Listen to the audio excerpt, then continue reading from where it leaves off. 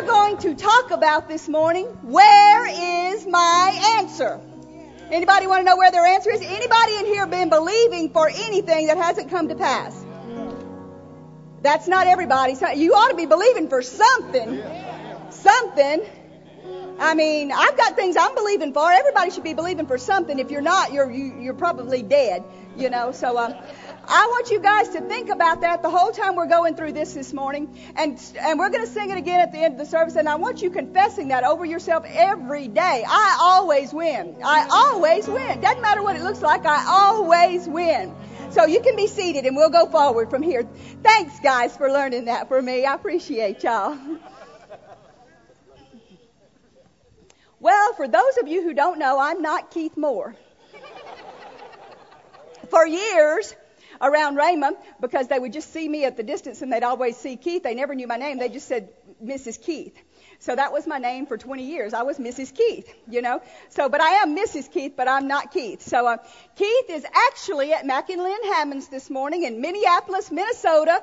He preached last night. He preached at 8:30 this morning. And if he got out on time, he's starting his another service that was supposed to start at 10:30 this morning. So he's already preached 3 times. And they've got, I guess, around 5,000 plus people that he's preached to over the weekend. So everything that you've sown for him to be able to go is ministering to those people this morning and again tonight. So I have prayed for him, and I trust that you guys, if you think about it again, pray for him tonight. He's got another service tonight, and he'll be zip back home tomorrow. So we'll expect good weather and everything for that to happen. So y'all are in agreement with me, right? I know everybody's in agreement with me. Yes. So we've asked, and I'm expecting good results from it. And then I wanted to give you a report. You remember the last time he was gone and I spoke, he went to Clovis, New Mexico. You remember I told you about that? And I told you that they got a good church. Well, he got there, and in the middle of the service, the Lord dealt with him about giving his offering that night. He had some people, he closed their eyes, and the Lord dealt with him that there was people in there that was about to get their home repossessed. I mean, he didn't know how many, if it was 1 or if it was 5. Well, it turns out it was several of them. And he gave his offering that night to them, to those people. They dispersed it. So that meant seed that, you know, we have for the ministry and the church here is in the ground in those people's lives for house payments for all of you guys also. So you should be thanking God we sowed seed for you guys. So that's a good thing. So, but we got letters the other day from these people, and you could tell they were just touched and blessed that they didn't lose their houses. And you know you would be if you didn't lose your house. So good things are happening out there on the road, and we continue to expect that the airplanes are going and taking him in and out, and y'all be believing with us for every place he's supposed to go and when he's supposed to be gone and when he's supposed to be here. So I guess you will be, like I've said before, and people fuss at me for, but you'll be stuck with me this morning. So here we go. Y'all ready for it? Yeah, you don't have to clap. My feelings won't be hurt at all. Those of you who don't know, I want to go into just a little bit before I start on the sermon about what Dave was telling about the hospitality teams. We have teams, and we've talked about it. We've got teams that are praise and worship teams. We've got children's teams. We've got usher teams. We've got parking lot teams. We've got prison teams. We've got just all kind of different teams, hospital teams. We have a hospitality team that is like top notch. Those of you who don't know, you know me, I'm pretty blunt with things, but I get frustrated with people that say they're too tired to do things. I'm going to brag on Lorna. She's not out here right now. She's out there teaching the kids their song for next Sunday. But she worked the Copeland meeting almost night and day trying to get ready with all the food for that. She did night and day. The people bragged on her night and day. Then she worked Celebration Sunday all day long for days and days and days trying to get all that food stuff sorted and making all the tags and labels and getting all the tables set up, and she did an excellent job on that. Then she immediately had to turn around, and Nancy's gone on vacation, so she's taking her place, plus Dave's uncle's funeral, and had to coordinate teams to gather all the food and do that sort of stuff. And for those of you who don't know, what we do on that is instead of having to call people at the last minute that are working and doing these sort of things, we usually just go out and buy some really nice food and present it on, if we have china or crystal or things like that, or nice place settings or silver or something, and bring it to the people that are at the funeral, serve them after the funeral. The church pays for it all, instead of me having to call you at the last minute and say, Miss Joan, whoop me up something really quick, when she's got to run to the grocery store and she's got to do this and she's got to do that. And so what we have done is just taken monies out of the general fund and put it towards doing these things and making them very nice for people that are at a funeral. And I don't know, how many of you in here have experienced some of that? Raise your hand if you've experienced some of that. Did it go well for your people? Did it go well? Yes. And I expect that we're only going to get better and better about that. So the reason that I'm bringing that up to you this morning is I would like for some people to be able to help Lorna more. I know she used some of the singers. Raise your hand. Who all went with her yesterday? Yes. They helped her really, really a lot yesterday, but we could use some more people that she doesn't have to go to every funeral and set up the food. But the reason that she's kind of been doing it is because I am kind of along the lines of a perfectionist. I want it done a certain way, and I want it to represent the church a certain way. And I don't want somebody just going in there because it's something that they're helping with and it's not their family and they don't really care. But I want it representing you as a church properly, first class. I mean, we don't have to do second class. We've got a big God. We can do first class. So, and it ministers to people. You would be surprised at the people that it ministers to that are not saved. Like, why are they doing this for us? We didn't even go to church there. Why are they doing this for us? Well, because God loves them. He died for them, and we are going to be a part of that love to show His love toward them. So if you have not signed up on a team and you say, well, this church is big and I want to start doing this or I want to start doing that so I can meet more people. How many of you have met people on your team? Stand up. I know you're all comfortable. I told y'all not to get used to that being comfortable this morning. You've met people on your teams, you've met good friends, and you've learned some things. Okay, see the rest of you people that are standing around. See, Amy had to be out of town this weekend, so Lorna was without her help this weekend.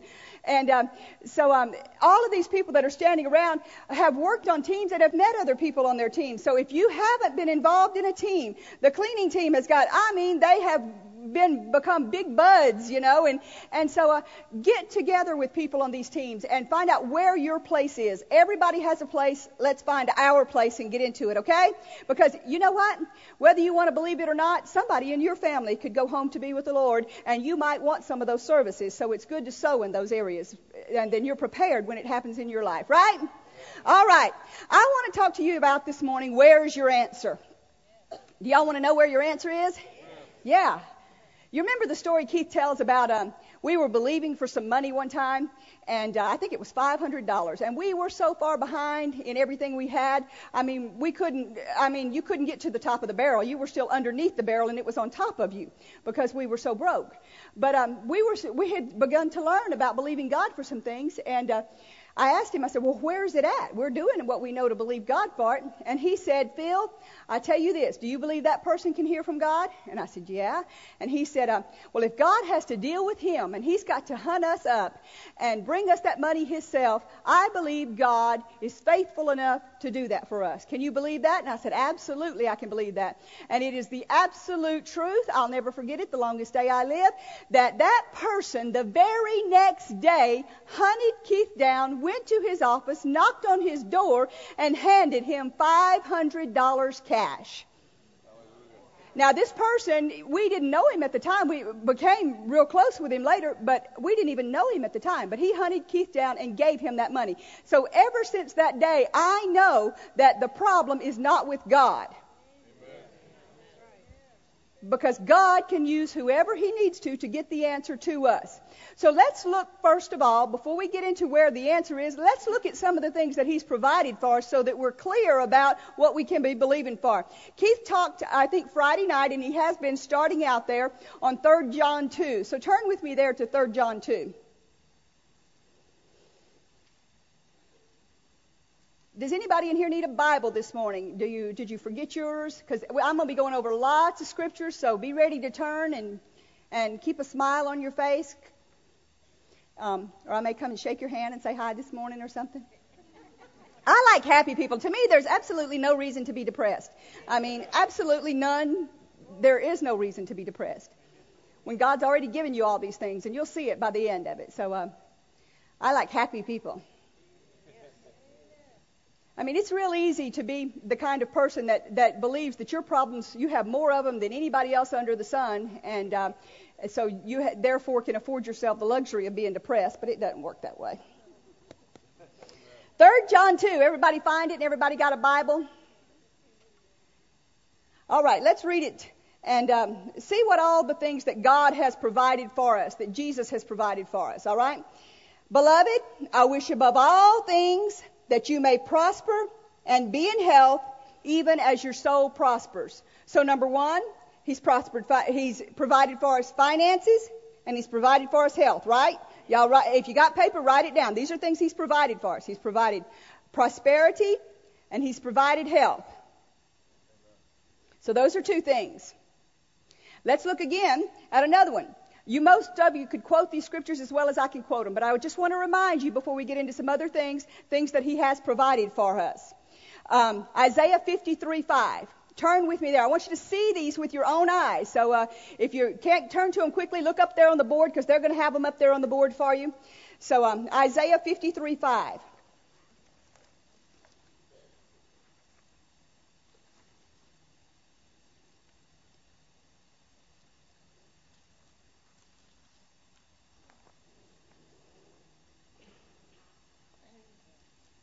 Isaiah 53:5.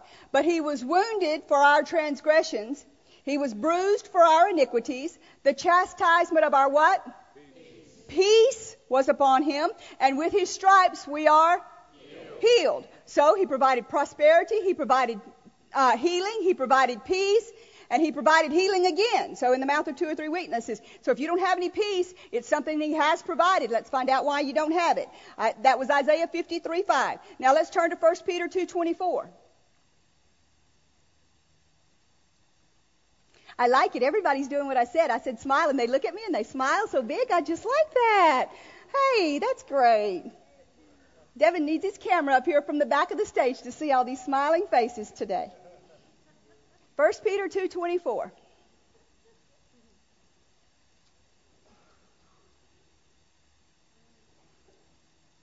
I guess that's just my personality. I'll tell you a quick thought. My mom and daddy sitting over there, they can verify it. I was in a car accident, broke my leg, had my face all cut up and my teeth knocked out, my head all cut to pieces in my leg, and I was laying there on the table and my mama was crying, and I looked at her and I said, Mama, don't cry. It's going to be okay.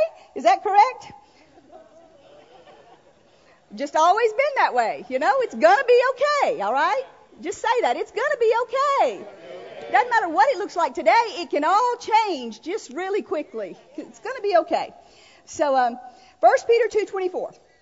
Who His own self bare our sins in His own body on the tree, that we being dead to sins should live unto righteousness, by whose stripes we are healed. Okay? So we know He's already told this 3 times. He says we're healed, right? 3 times. He tells us we're healed. He tells us we have peace. And He tells us we have prosperity. Let's look at another one on prosperity. Let's look at 2 Corinthians 8:9.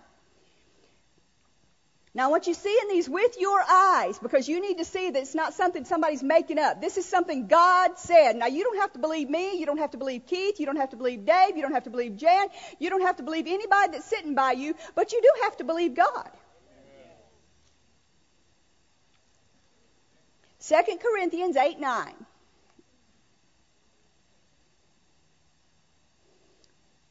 Hold on to the person next to you. They may not like this verse. For you know, everybody there, I want you to see it. Anybody not there, hold up your hand because I want you to see this. Okay. For you know the grace of our Lord Jesus Christ, that though He was rich, yet for your sakes He became poor, that who? Who does you mean? Me. Say me. Me. Through His poverty might be rich. Get by. No. Rich. Through His poverty you might be rich. Rich. Check the person next to you, see if they're saying it. That you might be rich. Y'all need to yell that. Y'all don't even believe it hardly, even after the Bible says it. Rich, rich, rich, rich, rich, rich, rich, rich. Yes. You might be rich. I didn't say that. God said it. So you don't have to believe me. He was made poor. Now what if I was rich, and I said, okay, what I'm going to do for you is, okay, Kim, you're poor. I'm going to take all your poverty, and I'm going to live in your house, and I'm going to drive your ragged car, and I'm going to wear your wore-out clothes, and I'm going to eat macaroni and cheese every day for a year, and I want you to move into my house, and I want you to take all the prosperity that I have, and I'm a rich person. I am very, very wealthy. I'm a king, you know, and I have all these things, and I want you just to live in it just like it's yours and drive it just like it's yours. Now, wouldn't it just be really dumb if she sat there and said, you know what, I think I'm just going to stay in my house with my stuff. I like being poor.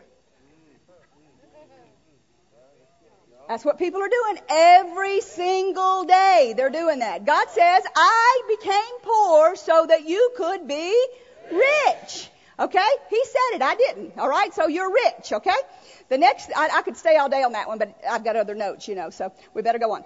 James 1, verse 5.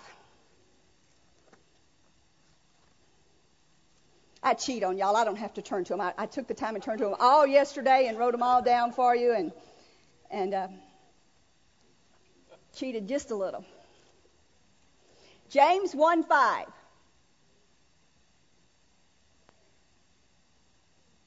Everybody there, look at it with your own eyes. Make sure your neighbor's reading it, all right? If any of you lack what? Wisdom. Wisdom. Now, is wisdom important? You need it every day. Need it every day. What do? You ask of God, and He will hold back from you and never give you any answers about anything you're asking Him about. He'll give it to you liberally. He'll give it to you liberally. That means abundantly. He'll give you wisdom overflowing and abundantly. So anytime you say, I don't know what to do, you're disagreeing with the Bible. Because He says, I will give you wisdom if you ask me for it. So anytime you say, I don't know how we're going to make these payments, well, there you go. I don't know what we're going to do. I'm sick. The kids are sick. How are we going to pay their college tuition? I don't know. Well, let's read it again. If any of you lack wisdom, let him ask of God that gives to all men liberally and upbraideth not, and it shall be given him. Now here's the stickler, but he has to ask how?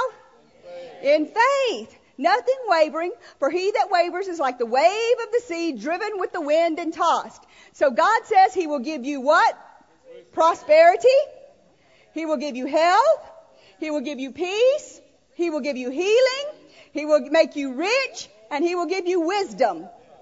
Is there anything else that somebody's lacking in here this morning that those things would not cover? Pretty much covers it, doesn't it? And He's already given every bit of it to us. Every bit of it to us. So we know that He's given it to us. So why are we living without it? Is He a liar?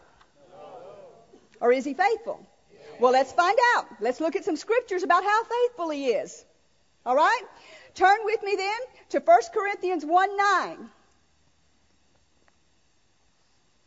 I told you I was going to make you look at a lot of scripture this morning. I'm going to pretend like I'm a real good teacher this morning, you see. Get my notes here. Faithful means dependable. You can depend on them. Faithful means if I call Mo and I say, Mo, will you take care of this for me? Then I know he's going to do it for me. Where's Bob Ashley? Stand up, Bob. Nobody knows this, but I'm going to tell something on him this morning. And then Donna's going to stand up right after him.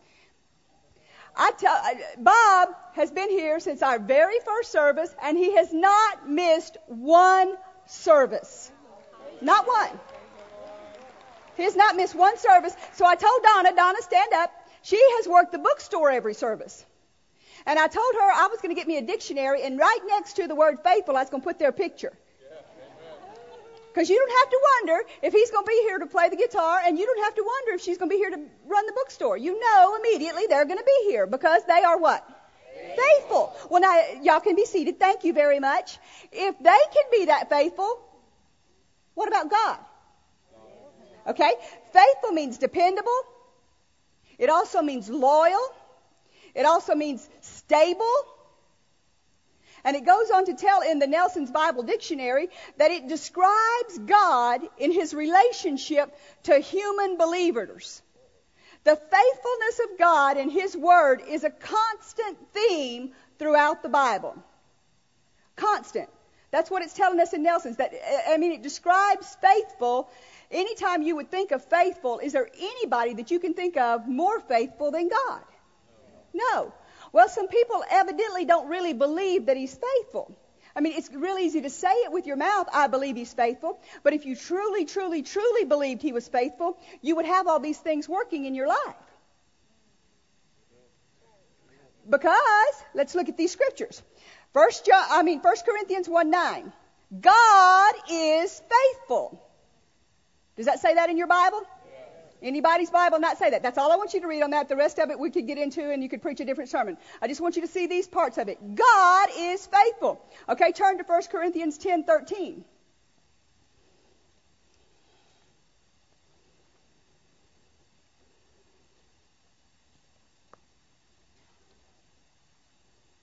Now, this is a verse to me that is so misquoted, so misused, so misinterpreted that we need to take just a minute with it. There is no temptation taken you but such as is common to man. But God is what? Faithful. Who will not suffer you to be tempted above that you are able, but will with the temptation also make a way to escape that you may be able to bear it. Okay? So it says God is faithful. But what is he faithful to? To keep you from ever having a test or trial? Is that what this verse said? No. How many people have ever heard it quoted, God will not put more on you than you can bear? I bet you every person in here could just about raise their hand. God will not put more on you than what you can bear. Well, listen to what this verse says. He'll not suffer you to be tempted above that which you are able. So what that means is, if you are in a trial or a test in your life, right here, right now, today, you're going through sickness, you're going through poverty, you're going through lack, you're going through problems with your kids, you're going through marriage problems. It says right here that he will not suffer you to be tempted above what you are able. Now, what does that mean?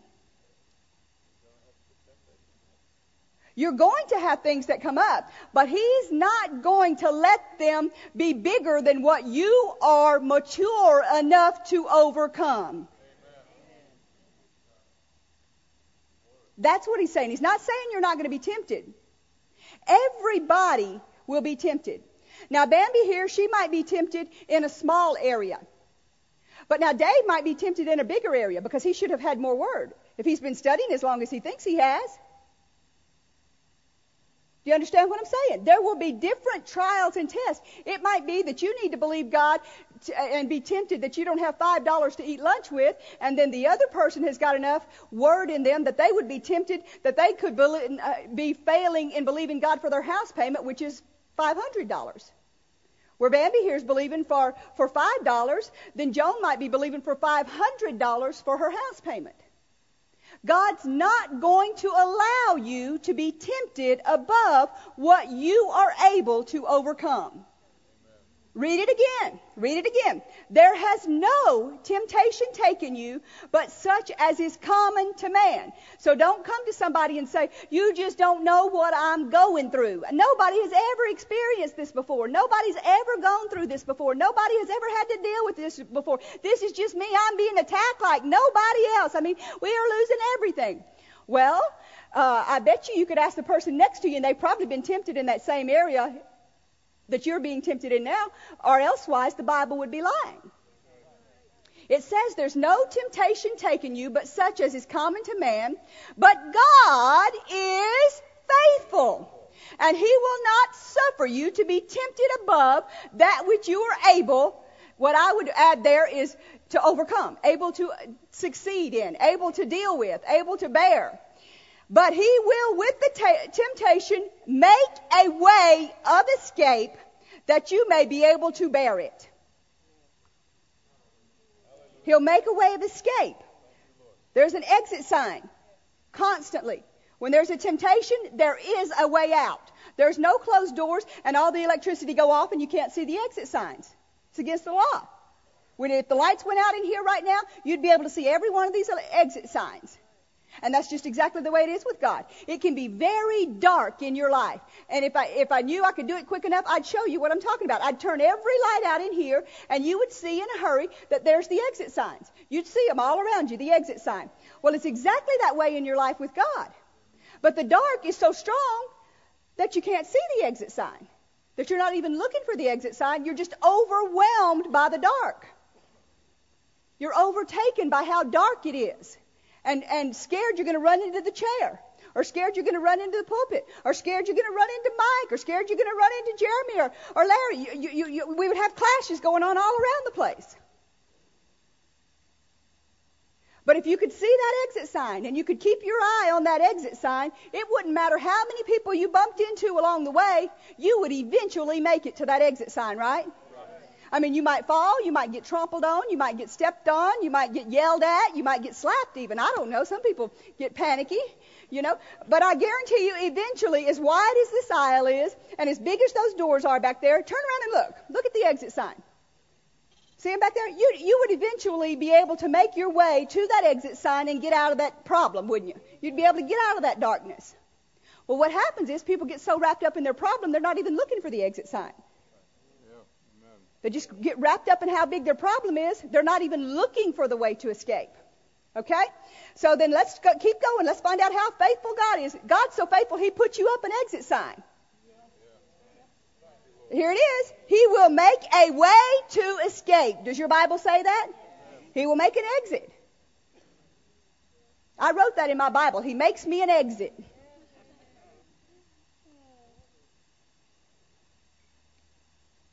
Turn with me to 1 Thessalonians 5:24. Let's keep finding out about how faithful God is.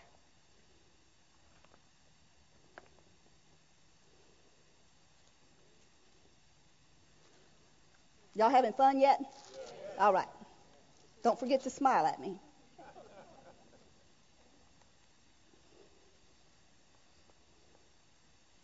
First Thessalonians 5:24.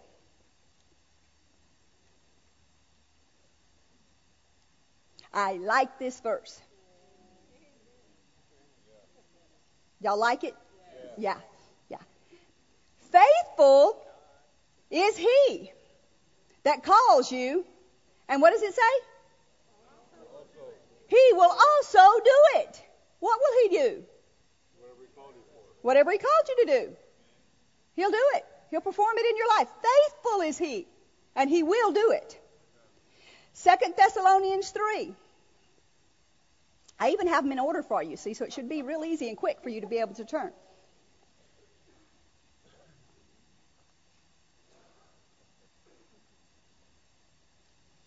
Don't give up on turning on me now. Find these. Look at these yourself. The devil would try his best to convince you that God is not going to come through for you, that He doesn't care about you. He doesn't care about your problems. He doesn't care about what you're going through. He doesn't care if you're sick or you're broke or you're needing this or needing that or needing answers or your marriage is in trouble. He doesn't care about that. He doesn't care about you. Does He? Yes, He does. 2 Thessalonians 3:3. But the Lord is faithful, who will establish you and keep you from evil. He is faithful to establish you. Who is faithful? The Lord is faithful. Okay, look at Hebrews 10. It don't matter if I'm faithful. I could, as a human, break my word to you. I could tell you I was going to do something and something come up and me just not be able to do it. Have full intentions of doing it and not be able to do it. But is it that way with God? Can He get too busy to where He can't help you or be faithful to you? Does it ever happen that He's so busy with, hi guys, good to see y'all. They're not from here. They're visitors this morning. So Lance and Francine. We're glad to have them. So anyway, God is faithful. I mean, He is, no matter what, if you promise somebody you're going to do something, you could not do it. Right? Not God. Let's look at Hebrews 10:23.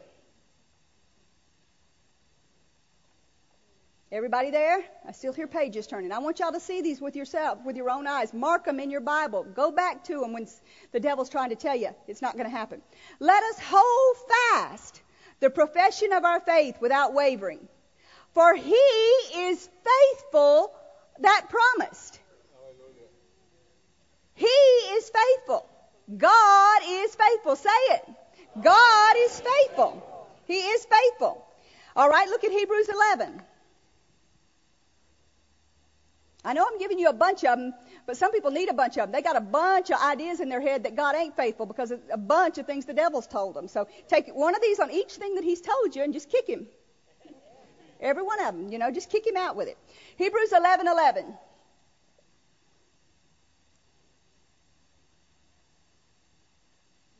Through faith, Sarah herself received strength to conceive seed and was delivered of a child when she was past age, because what? She judged him faithful that had promised. That's how she was able to stand. When every thought came against her and said, Sarah, there's no way, lady, you're having a child now. What would she fall back on? God is faithful. Though that bill, you'll never pay it. What do you fall back on? You'll never get healed of that. Your kids are going to grow up and be a mess. You'll never get a new job.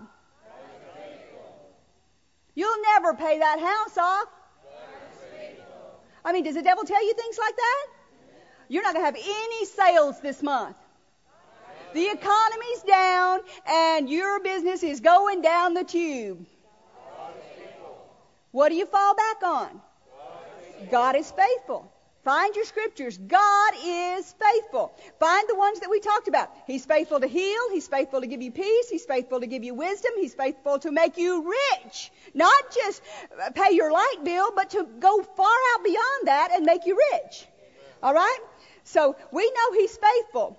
Now, some people need to know about God, because they're around so many people and nobody in here is like this. So don't look around, because I know for a fact that there's nobody in this building like this. All right?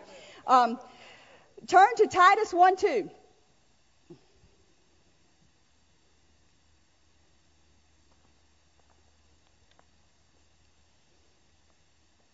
Y'all didn't know where all these books were. It's a good lesson in finding your scriptures. We'll have to do like the little kids did last week and learn our books of the Bible.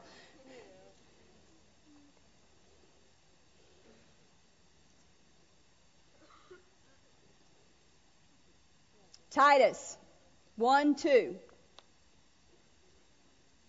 Some people need to hear this next part, because all their life they've been around people that do this, but nobody in here. Somebody already read it. I can hear they're laughing. In hope of eternal life, which God, what? That cannot lie. He cannot lie, promised us before the world began. So if He's faithful and He can't lie, and He told you, He promised you these things, what's got to happen? All right, turn to Hebrews 6:18. Some of you still don't believe it.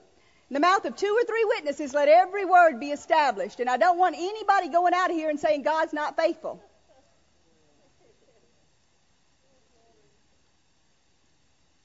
You can't have a new car. You're poor.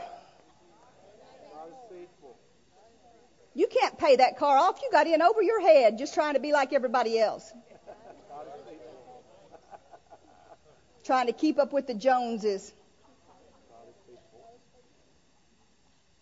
Hebrews 6:18. By 2 immutable things in which it was what? Impossible. I mean, he couldn't even consider it. It is totally, completely, no way, no how, not a chance, impossible for God to lie. I mean, He can't lie. So all these things that He promised us, that we looked at the beginning, all these things that He said we would prosper, we would be in health, we could have peace, we could be healed, and that we could be rich, and that we could have wisdom, cannot be a lie. They can't be a deception. Who is the father of lies? The devil. So when he comes to you and says, you can't be healed, immediately you know who it's coming from, because God says you are healed. And he cannot lie.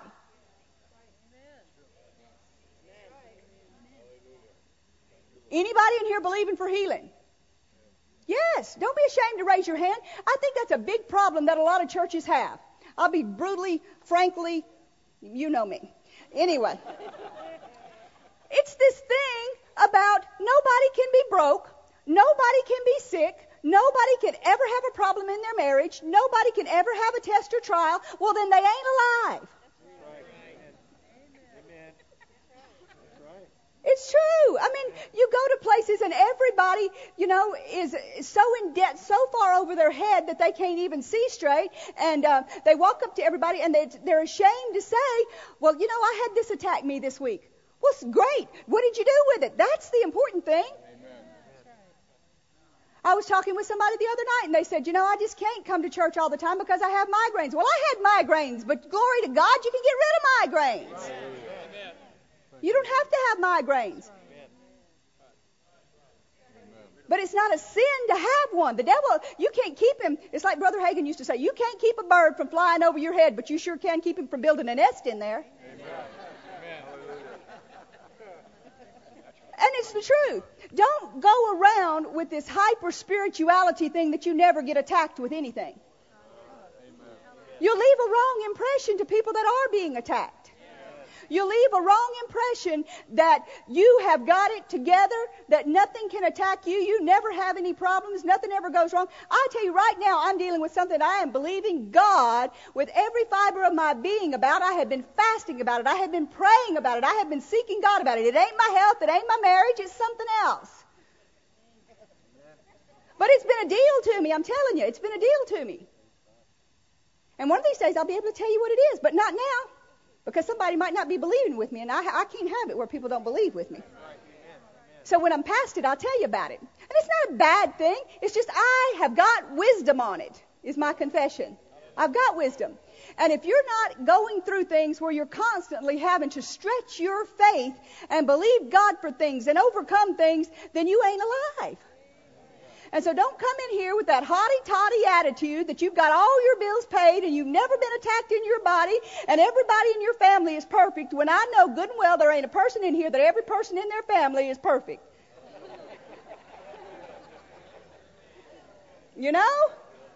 It's right. Yeah, clap to the Lord. That's right. Yeah, glory to God.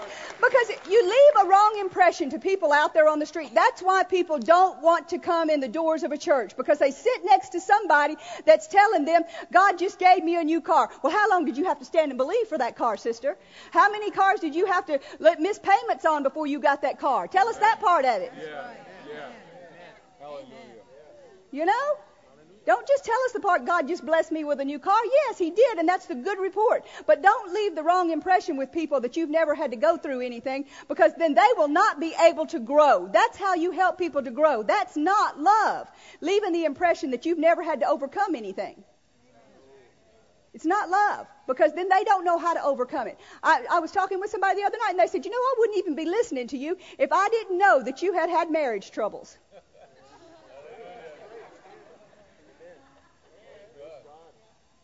I mean, if my life was totally perfect, then why should anybody listen to me? Simply because, if I've never been attacked, how do I know what it is to overcome something? But it said we've all been tempted. And it's common to all of us. So don't leave that impression with people. And that was not what I meant to say. But anyway, let's get back to what I did meant to say. Don't leave that impression. I'm going to try to get off of it, but don't leave that impression with people out on the street. We here at Faith Life Church are rich. Yes, we are, and that's our confession. But just say, we're growing too. Don't leave the impression that you've got everything. And don't go out and charge everything up to do that attitude of keeping with the Joneses. We're doing this by faith. And maybe you don't have the house that you want today. But dear God and bless God, next week you will, or the next week you will. You may not have the car you want today. I mean, we drove a car. Let me tell you about a car we drove. You want to hear about it? We drove a car. I'm trying to get off of this, but I'm going to tell you about it anyway. We drove a car, a little blue Vega, a 77 Vega. What did they have? Aluminum motors or something in them, you know? And they were, I mean, it's like when they built them, they said, now this thing's going to run hot and blow up on you. But snow it, don't go anywhere because it's going to happen to you, you know? Anybody else have a Vega in that? Yes. Y'all know what I'm talking about then. All right? That's right? Okay. We had a 77 Vega. We're driving in from Tulsa to Mississippi. I mean, it is pouring down rain. It is 20 degrees outside. It is freezing cold, and it blows up on us. In the middle of a plantation that we were taking a shortcut on, that all it was out there was cotton farms. And it is 2 o'clock in the morning. We're going in for Keith's grandfather's funeral that he has to preach at 10 o'clock the next morning. 2 o'clock in the morning, I call my daddy. I say, Daddy, after walking 20 miles in mud up to here to find a trailer that didn't, every place we went said, we don't have a phone. And you could, you know, they said, the person before them said, they have a phone. We use their phone all the time. But then you get there, we don't have a phone, you know. Well, it's 2 o'clock in the morning. They don't know us, you know. You don't just let people in off the street. So finally we got to these people's house trailer that we spied 20 miles off in the distance and walked in the mud and the freezing cold. And by then it was like 4:30 in the morning. And we got there and they opened the doors for us and welcomed us in. He got up and built a fire and said, we don't have a phone. He said, but I'll take you to one. Get in my truck right here and I'll take you to a phone. And he took Keith to a phone and he called my dad and they came with a wrecker and towed us in. And you know what? I didn't call somebody and beg them for money to fix my car. There's one thing, I tell you what, and I'm getting way ahead of myself, that I learned that I would not give everything that we have and every one of you and everything we've done in ministry for. It's learning how to believe God for myself. Because if you don't learn it, you'll never know it. At some point in time, you've got to learn to believe God for yourself. So we went to my uncle's car dealership. He came and got us in his wrecker. We went to his dealership. He had the biggest, hugest Oldsmobile 88. I mean, going from a Vega to an Oldsmobile 88, you know. I couldn't drive the thing. It was like going like this, you know, wavering all over the road, you know. But we got the thing. We made payments on the thing. We believed God and sold the thing. But we have all been there is the point that I'm trying to make, you know. I don't drive a Jag today because I believed God for a Jag, started believing God yesterday and got a Jag. No, I've got 25 years of trying to believe God to get out of the mud.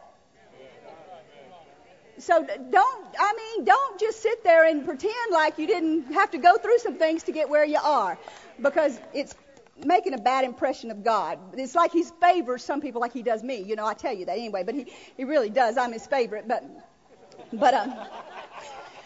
I still had to go through those things. So, and don't be a parent. We'll get back to the sermon now. Don't be a parent that lies to your children.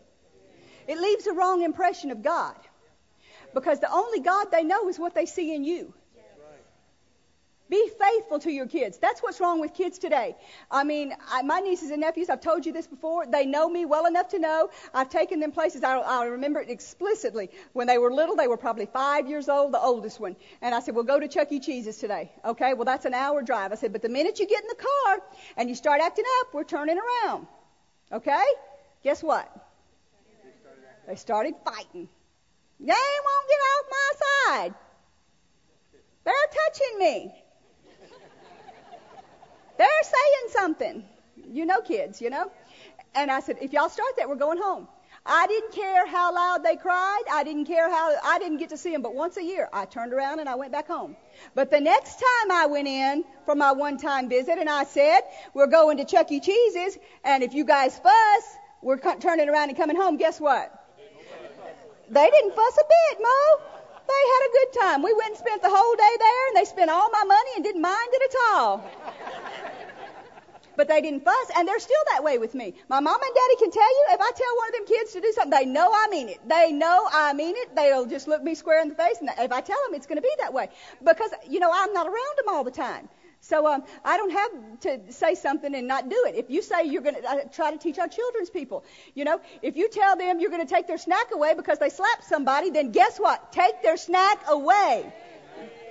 Be faithful to your word. Be faithful to what you're telling them. Don't lie to them, because that is just an out and out lie. If you tell them, if you do this, I'm going to spank you, and you don't spank them, then you've, number one, been unfaithful, and number two, you've lied. So be sure that you do that, And somebody asked me the other day, did I have any kids? And I said, no, but only about 2,000 of them, So you're constantly learning things, and you have to be that way with employees. You have to be that way with your spouse. You have to be that way with everybody. Be faithful. Set a true example of God. Okay? Like He is faithful, you be the example of the head of being faithfulness and not lying. Okay, so we got all that settled. Now we can get to the sermon. Are y'all ready? Jesus provided all these things for us: the prospering, the healing, the peace, the being rich, the wisdom. He's faithful. He cannot lie. Correct? We all agree that. Anybody does not agree with that, raise your hand. This is not a test. It's a fact. We just showed it to you. So where is the problem? The problem is with us. And the sooner we can admit it, the sooner we can get our answers.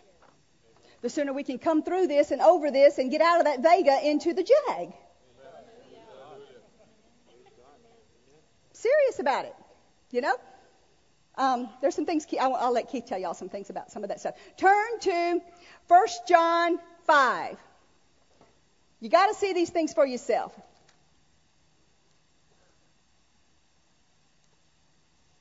First John 5. I ain't just preaching, they are actually in the Bible.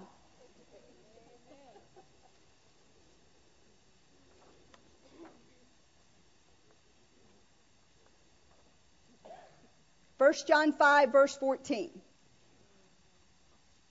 Most of you know this stuff this morning, but it never hurts us to hear it again. And this is the confidence that we have in Him. If we ask anything according to His will, He hears us.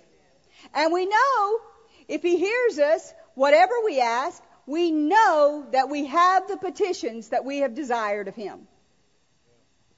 So we're asking, and we know we have them, so why don't we see them? Number one, write it in big, bold letters all over your paper. Ignorance of the Word. Ignorance of the Word. I want to give you a testimony after I read these two scriptures for you. Hosea, you don't have to turn there. We'll look at it on the board. It's a little hard for some people to find, and my time's ticking away. Hosea 4:6. Miss Jill or Miss April, can y'all put that up back there? I want them to see this, and they won't have to turn to it. And then I want to tell you a testimony that is really going to bless you this morning. You thought I forgot about doing my part of the testimonies this morning. There it is. Look up there with me. My people are what? Destroyed because of a lack of knowledge. Because you have rejected knowledge, I will also reject you. That you shall be no priest to me, seeing that thou hast forsaken the law of my God, and I will also forget your children. In other words, people are destroyed because they don't know. They just don't know. Hosea 5:7.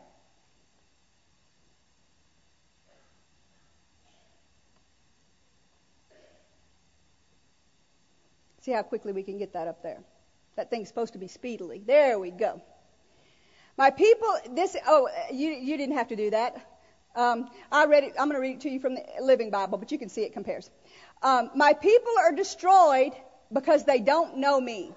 And it's all your fault because you refuse to know me. Therefore, I refuse to recognize you since you've forgotten my laws. I will forget to bless your children. That's strong, isn't it? He's going to forget to do those things. And because we don't have knowledge. Now, I want to read you a testimony that when I read it, I almost cried. It's such a strong thing. I don't know if you can see these pictures or not. I'll kind of walk around a little bit. It's a mother and a daughter standing there in a cheerleader outfit. Y'all see that? I know y'all can't see it in the back, but it's a pretty touching story. This lady says that she was standing in line, and Cecil and Mary, wherever they are, Yeah, okay, here they are. We're talking to this lady in the line, and they encouraged her to send in this testimony. And it is an excellent testimony. And it says, I have attached a praise report and a picture of our daughter who was nearly killed and so badly injured that the doctors were concerned that she would not be able to walk or climb a flight of stairs this fall at school. She was miraculously and completely healed, that she not only is climbing stairs, but this past fall tried out and rejoined her high school cheerleading team. I've attached a picture taking it. Pastor Moore, we are so grateful for the teachings that we have learned and so much from your teachings. It says, many times throughout this past year, my wife and I have repeatedly said, where would we be and what would have happened had we not have heard Pastor Moore's teaching on the power of your words? She goes on to tell that they purchased the tapes on Significance of Saying on the Copeland broadcast.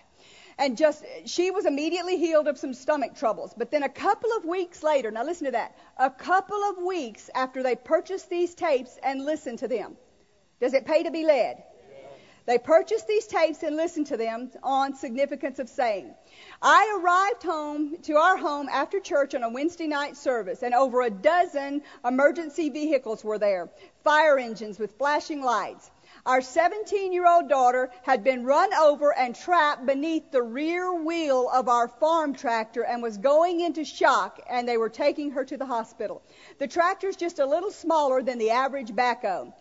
Kelly, not thinking the tractor was in gear, started the tractor. She was trying to feed her horses and move some things out of the way. She thought the tractor was not in gear, but however, it was in gear with the idle set up fast. And it immediately started and lurched forward, knocking her down, and the rear wheels started to roll over her legs and her abdomen.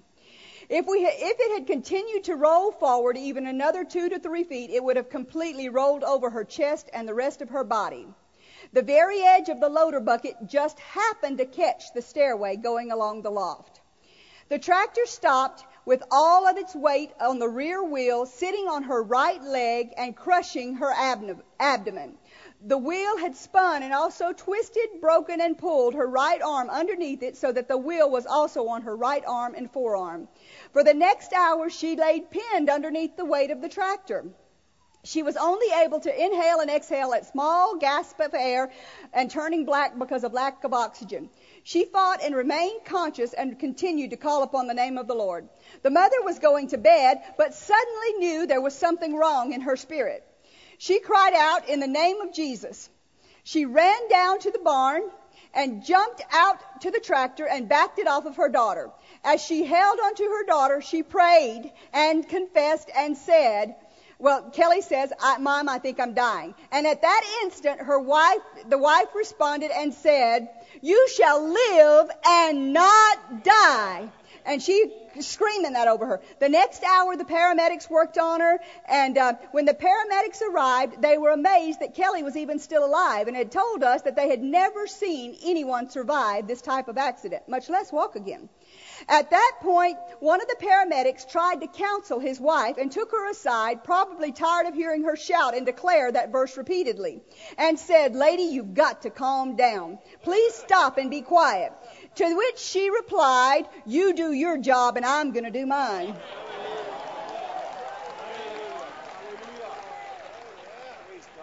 They took her to the hospital. She said that her right arm was twisted and broken. The nerves were so badly damaged that chances of recovery were slim. Having just listened to your teachings on, she calls it the power of your words, we know its significance of saying, we refuse to fear and to agree with this report. And very respectfully and quietly replied, in the name of Jesus, that will not happen to our daughter. I began to declare, great shall be the peace of my children. And immediately her right leg and foot, which were cold and yellow from lack of blood flow, turned a healthy pink color, and her right leg became warm. The trauma team stood back a few feet, watching as we prayed and confessed fervently, with eyes quite not sure of what was going on. This is the EMT people and the other people that were in the hospital. Day and night we continued to confess the word over her. The first day they were shocked that she was able to be moved out of ICU into a regular room. By Saturday, remember this happened on Wednesday after church, they were able to schedule her for surgery. However, informing them that due to the nature of the breaks in her arm and her foot, they would probably have to do surgery and put pins and rods all over her bones and before putting them into cast. But they said that will not happen. They began to confess and believe that they will be able to put on cast without doing any surgery with rods or pins. 1 hour later, the orthopedic surgeon emerged from surgery, and as he greeted us, his face was lit up, beaming and smiling, and said, "Man, those bones were so well in place that no surgery was needed, and all I had to do was put on cast." It goes on to tell, about she's going back to school in the fall, and in order for her to go back to school in the fall, she was going to have to go and walk up 2 flights of stairs, which they said was going to be impossible. They continued to speak the word over her. By the end of June, this was April, by the end of June, she went on a canoe trip and walked a half a mile, hiked it through both rough trails with no assistance. We continued to listen to your tapes and speak the word of God over Kelly's right hand, which was still in a partial cast and had no movement. After nearly 4 months of physical therapy, they said that the nerves were severely damaged or dead and were calling it a claw hand. Again, we never verbally agreed with them and confessed she will be whole. Well, she went to the doctor after that, and they said, for some reason, let's give it 2 more weeks. Well, during that 2-week period, Kelly's hand and fingers began to move, and her bones were completely and totally healed, and all the nerves were totally healed. Our daughter was so badly injured that the doctors were concerned that she wouldn't be able to climb a flight of stairs this fall, and miraculously, she was completely healed, that not only was she able to climb a flight of stairs this fall, but tried out for and joined her high school cheerleading team this year. Glory to God. Many times throughout this whole trial, my wife and I have said repeatedly, where would we be and what would have happened if we had not heard the teachings on the power of your words? So do you understand my point about ignorance of the word? Lack of knowledge of the word. If you don't know, I get frustrated, I'll be honest with you. People that say that they're standing and believing God, they don't have their finances, they're not getting healed, they want to know why.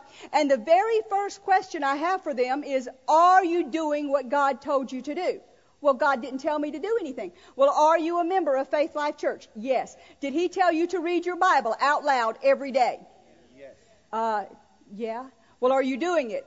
No.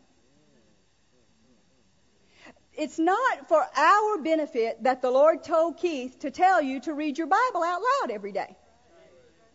It doesn't benefit us in any way other than the fact that we get to see you not sick, not broke, not defeated. I mean, that's a good point. But if you don't know the Word, if you don't know things, there's things that are being taught in every service every time that the doors are open. Wednesday night, I'd like to say that Keith prays the whole time, but if he doesn't preach, there's something wrong with him. So you have to understand, he used to preach 25 services a week. Now he's down to 3. So you have to, he's got to get that in. It's in him. The preach will come out. So there's things that come out in services that people miss. And it's the answer to their question.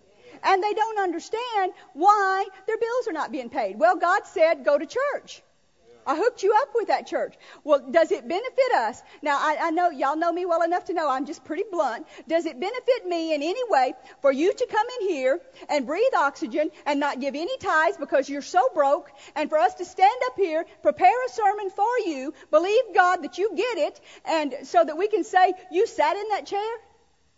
How does that benefit us? See, people have it messed up. It's like we have to go to church because the preacher wants us to go to church. Well, how does it benefit us for you to get word in you? How does it change our lives? I'm blessed. I'm telling you, I am blessed. I've got a new truck. I got a good car. I got a wonderful house. I got the best husband in the whole wide world. I'm healed from the top of my head to the soles of my feet. I've lost weight. I'm happy. All my bills are paid. I don't know anybody anything. I mean, I am blessed. I'm blessed. But it didn't just happen overnight. It happened because every time the doors were open and a sermon was being preached, I was there. Because I wanted to know what God said about that area. Maybe I didn't have the money. Like Keith told y'all in the beginning, we tithed part of the time. I think back on it and I think, dear Lord, what a blessing you are to have those preachers prepare all that stuff, give those sermons that was just speaking to me like he was standing in front of me, looking into my heart and answering all my questions, and I didn't give him a dime. But you had him do it for me. It's not for our benefit that God tells you to go to church.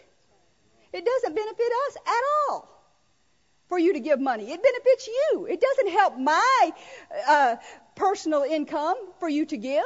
It helps your personal income for you to give. Doesn't help my personal income, my personal health in my body for you to hear about healing. Doesn't help me for me to know that God is a healer and where the holdup is. I've been getting my answers to things. I mean, I'll be honest, I would much rather have yesterday been out riding my motorcycle than getting a sermon together. I mean, the truth, guys. Let's be honest about things, you know. And so we do these things because we want to see your life changed. Your life blessed, your life turned around, you pay your bills, you get a better house, you get a better car. I believe with every fiber of my being there's businessmen in this place that are going to super exceed anybody that has any money in this town, and you're going to be so blessed that you're going to be able to do things for a lot of other people. I don't doubt it for 1 minute. I believe there's going to be some very, very, very wealthy people in this church. But you don't get that way by not doing what God told you. Pretty much God's told you to do two things. Go to church and read your Bible. Why would he tell you to do that? So you wouldn't be ignorant of the word. So when situations like this arise and your daughter gets run over by a tractor, you know what to do. Now, did that benefit Keith in any way that these people listened to that tape? We didn't even make the money off of it. Brother Copeland's ministry did. So did it benefit him in any way? Absolutely not. But did it benefit them because they heard that word? Where would they be? Their daughter could be dead right now, and she's cheerleading. Big difference, right? Where would those people have been last Sunday that their van went off the road if they didn't know the protection of God? We could be doing 7 funerals. Ignorance of the word, number one. Ignorance of the word. You don't know what God has promised you. You can't ask according to his will because you don't know his will. Ignorance of the word. Number 2, unacceptance of the word. Unacceptance of the word. I'm gonna pull a Keith and push y'all on time. I learned well. Job 36:11. Turn there with me. Y'all can find Job.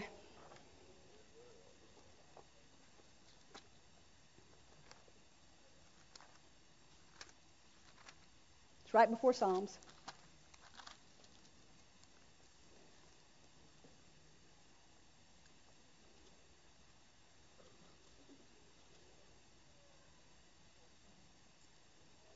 Now again, this is God talking. This isn't me talking. So listen to it carefully.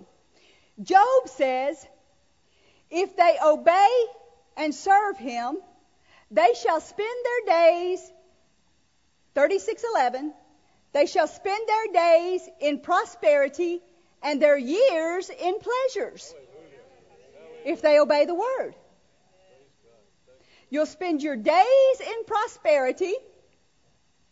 If you haven't been having prosperity, there might be an answer. If you obey and serve him, when they say they need somebody to cut the grass here, or when they need somebody to be in hospitality, they shall spend their days in prosperity and their years in pleasure. But if they obey not, they'll perish by the sword, and they'll die without knowledge. Listen to it in the NIV. If they obey and serve him, they will spend the rest of their days in prosperity and their years in contentment. But if they do not listen, they will perish by the sword and die without knowledge. Listen to the Living Bible. If they listen and obey, then they will be blessed with prosperity throughout their lives. But if they won't listen to him, they shall perish in battle and die because of the lack of good sense. It's important that you listen to him, right? If you want to be in prosperity and contentment. I know there was a time, I think we were in Illinois, as a matter of fact, and the pastors of the church were sitting here. This has probably been 20 years ago. The pastors of the church were sitting here. I was sitting here. Keith was up preaching, and their son and daughter-in-law were sitting right there. And I've seen this happen. If I've seen it once, I've seen it 10,000 times. And it is the prophet's anointing on Keith's life. And people don't understand that. But I've seen him, because I know the situations that are going on in people's lives. I've seen him walk right up to people and say, you know, this is what he did that day. He said, you know, there's people here that will not even try to do what God's asking them to do. They won't even try. They won't even try to accept what he's told them to do. He said, like, for instance, you use an inhaler every day, and God's been dealing with you to try to get off of it, and he'd bless you and he'd help you, but you just won't do it. And he did that to that girl. I remember it just as plain as day. The lady, the pastor's wife, leaned over to me, and she said, that's my daughter-in-law. She's about to die with emphysema. Less than a year later, she was dead. Wasn't just the confession. It was a bad confession, but it wasn't just the confession. It was the fact that God was trying to heal her, and she refused to accept the word that he'd given her. Even after that day, him doing something supernatural for her, giving her exact example and saying, some people won't even try to get off their inhaler, and looked her square in the eye. She said her and her husband had a bad fight and didn't speak to each other. He went home and stayed with his mother and daddy for 2 weeks because she was convinced that he told us about the situation that they had been fighting about, her inhaler and her not trying to get off of it, because they believed in healing and they knew the answer for her, and they had been riding her probably too much about it, to be honest with you, but yet and still they knew the end result. And sometimes you can try to help people too much and they can fight it. I know an example a little closer to home. I tell you about me all the time. Y'all don't ever tell me your stories, your bad stories, but I tell you all of mine. Everything I've ever messed up on, you know it. So Keith and I were married maybe a year. And I've told this story before. We were at some friends' shower. And I was helping them wind a clock, and closed a pocket knife on my finger. And my finger cut the nerve in it, and it began to do a curl under number like this. And it wouldn't straighten up. So I went to the doctor, and he put it in a brace and all this other stuff, and said I was going to have surgery, and I'd have to stay in the hospital for days because it was a nerve, and they'd have to go way back down in my hand. It had already gone way back down in my hand, and it would have to come back up here and have to be tied back together and all this. And it was supposedly real painful and all this other kind of stuff. Well, the day before I was supposed to have surgery, Keith had begun to learn some things about healing. We'd been listening to Brother Copeland just a little bit by that time. And so he had begun to learn some things about healing, and he said, Phyllis, why don't we just let the Lord heal that? And I didn't believe in that kind of thing. And I was I was severely rebellious at that time. And if he suggested it, it was like me to go, if he said it was black, I knew it was white. You know, and if he said God would heal, I was convinced he wouldn't. You know, I was just rebellious. I was just plain out rebellious. And so anyway, lack of a better word, we argued all night long, saw the sunrise. I was supposed to be at the doctor's office at 7 the next morning, which was an hour's drive, so we were supposed to leave about 5:30 or 6 that morning.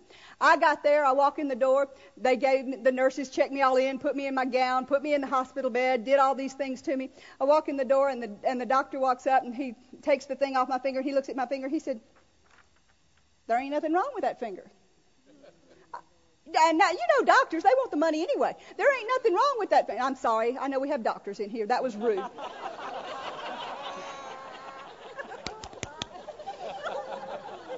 Rude. Anyway, not all doctors are that way, okay? Some doctors are very good doctors, and they just love people. Anyway, this particular guy must have been that way because he said, you don't need surgery. Your finger is perfectly healed, and it is perfectly healed to this day. But I was so rebellious, God healed me right there. He said, well, Phyllis, at least get down here on the floor. Let's kneel, and let's just pray about it for 5 minutes before you go have that done. He refused to even go with me because he knew God had healed my finger.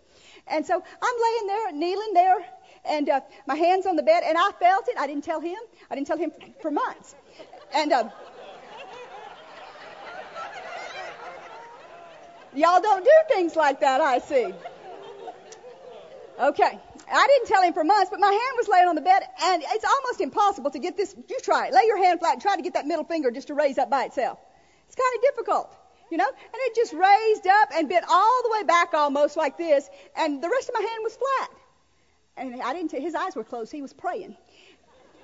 I wasn't praying. He was praying. Thank God for a good husband. Thank God for one that don't get put out with you too easily. I had a good one. And so anyway, God healed my finger. But you know what? He is so merciful to us. If he can have one person believing him in a unit like that, he can do things for you. But you've got to agree with him. You at some point in your life have got to agree with him that you are healed, that you do have wisdom, that you can be rich. You have got to agree with him and quit kicking against the pricks and trying to rebel against it. You at some point have got to quit trying to find an argument about why he doesn't want you rich. Or an argument as to why he doesn't want you healed. He doesn't heal everybody. It's not God's will to heal me. If he wants me healed, I'll be healed. Well, that's not what he said.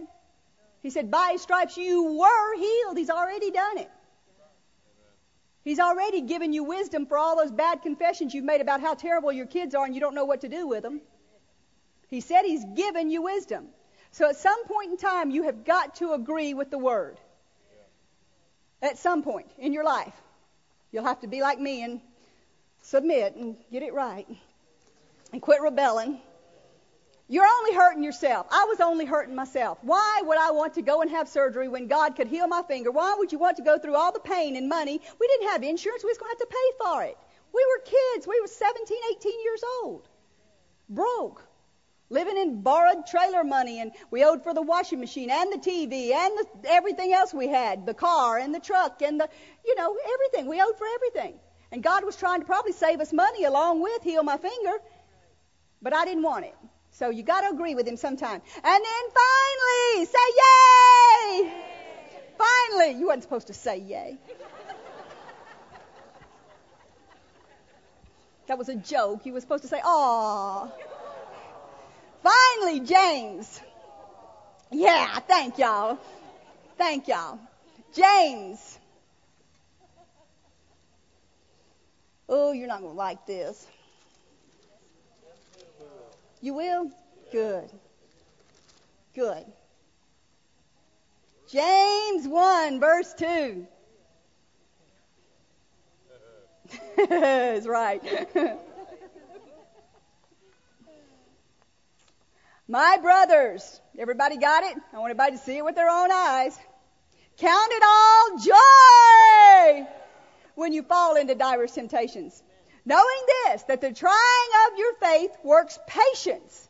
But let patience have her perfect work, that you may be perfect and entire, wanting nothing. Earlier I said I got a little bit ahead of myself. And I said, we didn't go to people to borrow money from them. I think the only time anyone ever gave us money as far as us need, and we didn't ask for it, was when we got our house. My mom and daddy gave us $5,000 to get in our house. And they had told us they were loaning it to us, but good mamas and daddies, a few months later, they said, you can have it, So that's the way good mamas and daddies are. But anyway, they gave us $5,000 to get into the house that we bought. But they never knew. They can tell you, they sit right there. Keith's parents never knew The days that we went without eating while we were in school. And the days that we only had dried up carrots in the refrigerator that we didn't have food to cook. And the days that we had to believe God, and I had to take Keith all the way out to school because we only had gas in one vehicle. And the day that the transmission tore up, and we had to believe God to be able to get to work, and I had to have one of the girls that I work with come and get me every day. And she was kind enough to do it. But I didn't call somebody and say, you know what? We need some money. We need money. Did I ever call y'all and ask y'all for money? Ever? Never. Never called Keith's parents and asked them for money. Never called my neighbors and asked them for money. Now, don't get me wrong. Don't feel guilty if you have or if you need it. We want to help. But what my point is, I would not have traded believing God and learning how to trust Him for a meal or a tank of gas, because how, to the mercy of God, would we have believed for this building?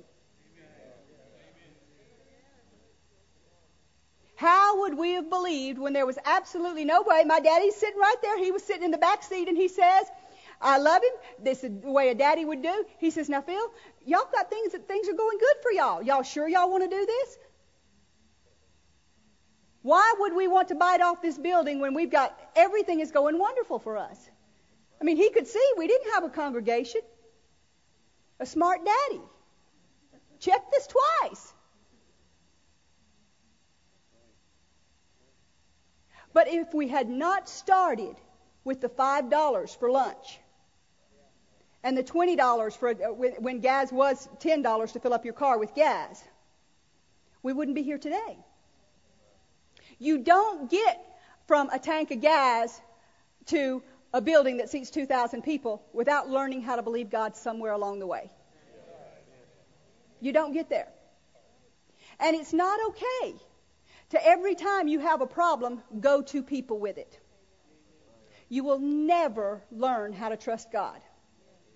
You at some point in your life have got to make a decision if you really believe God is faithful or not. Or if He's a liar. And if He's faithful, and He said He's never seen His kids begging for bread, then He'll get you some bread. Now, Daniel in the lion's den, it got up to the wire. And the 3 Hebrew children in the fiery furnace, they were in the furnace. And the Red Sea, the horses, like Keith says, was breathing down the backs of their necks. They were there. But you got to get there. And you got to get your nose in the carpet and make a commitment. I trust you, God. You are faithful.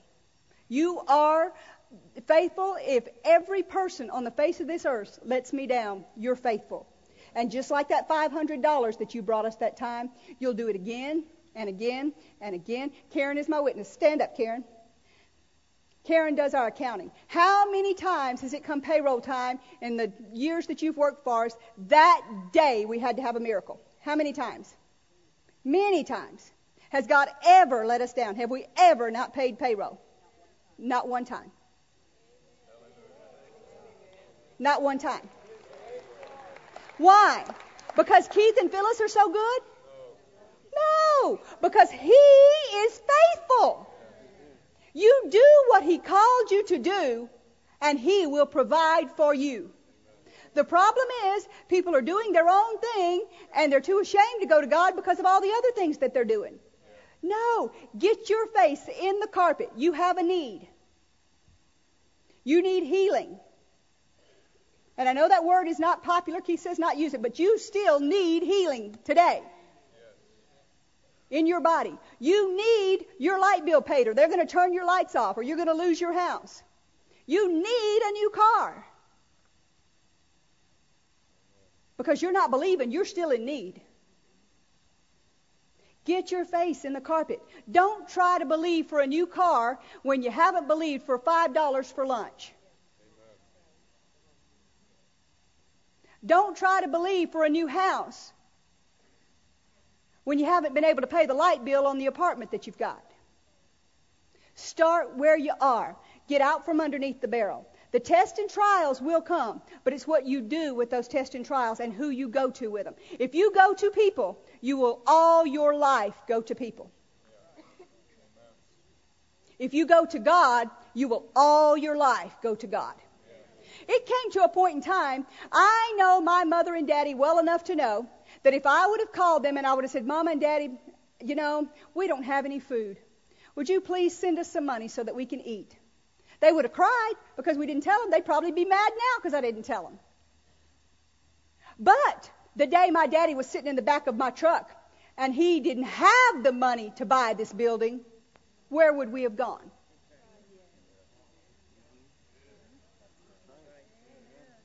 You can get out further than people can help you with. If you're going to prosper as much as God wants you to prosper, you're going to get out beyond this church very soon. And what we can do for you. I mean, I hate to see people suffer. But if you're going to really accomplish something for God, if you can't believe God to pay your rent, then you're sure not going to believe Him to give you that $6 million house. Say, that's right, me, $6 million house. I know that's a lot. So what? You're going to live in one in heaven, ain't you? God's will on earth as it is in heaven. So, there you go. Anyway, a couple of other scriptures I'm going to read to you, and then we're going to close because it's already past Keith's time even. Y'all won't tell him, will you? Y'all didn't say no. Now, you were supposed to say no on that one. No, that's all right. I'll tell him. He'll call me. He'll be done calling me by the time I get out of here, probably. Ephesians 6:13. Wherefore, taking the whole armor of God, that you may be able to stand withstand in the evil day, having done all to stand, do what? Stand. Let's look at the next one. 1 Timothy 6:12. You don't have to turn to these. Just listen to them real quickly and write down the verses, and you can look them up later, since we've already passed our time frame. That was Ephesians 6:13 and 14. Having done all to stand, stand. 1 Timothy 6:12. Fight the good fight of faith. Somebody told me the other day, it was the cutest thing I think I heard all day long.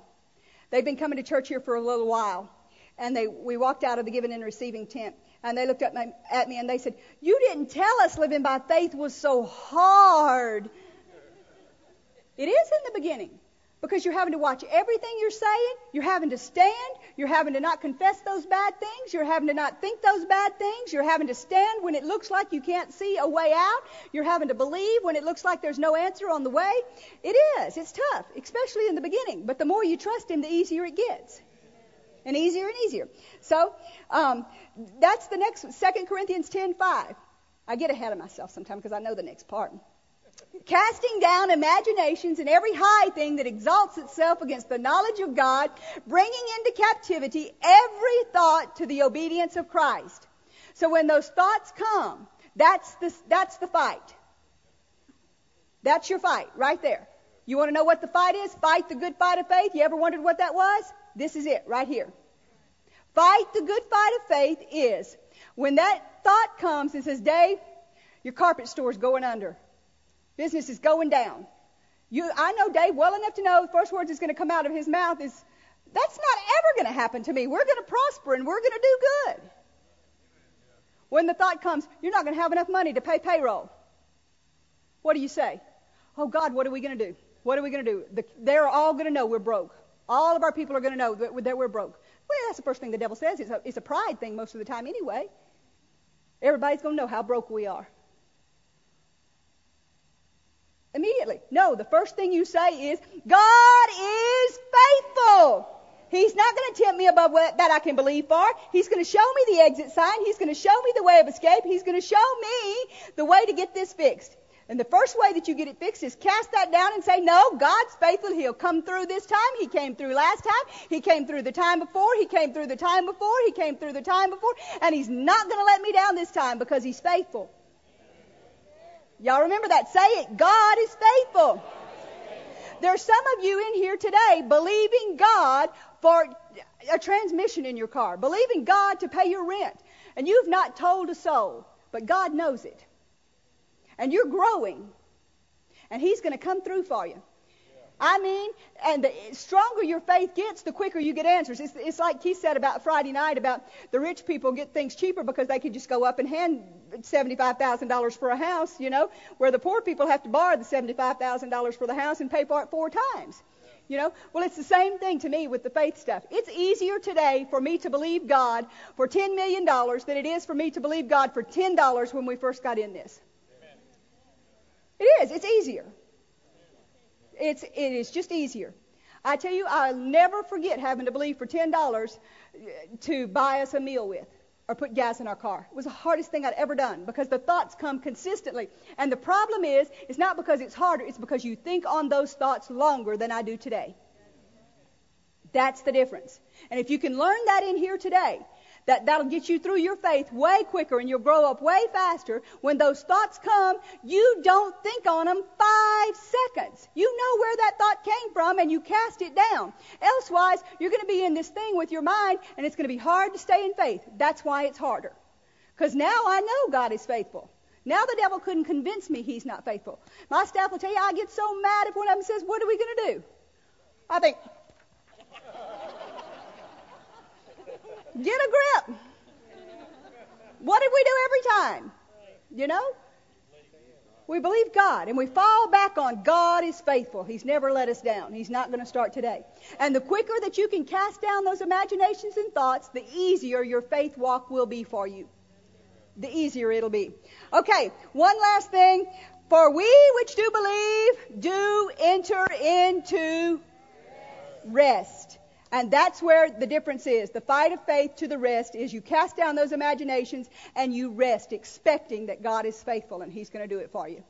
And every time those thoughts come, stand up on your feet with me. Let me read you these 2 scriptures so that you'll know I didn't forget to do my summary and I gave you a real good 3-point sermon here this morning. Psalm 37 verse 5 says, "Commit your ways to the Lord. Trust in Him also, and He shall bring it to pass." He shall.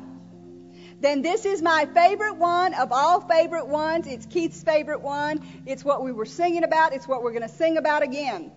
2 Corinthians 2:14. What does it say? "Now thanks be unto God, which always causes us to triumph in Christ."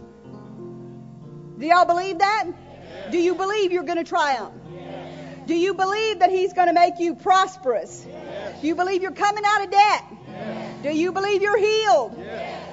Why can you believe that? Because He said it. Because He said it. That's why.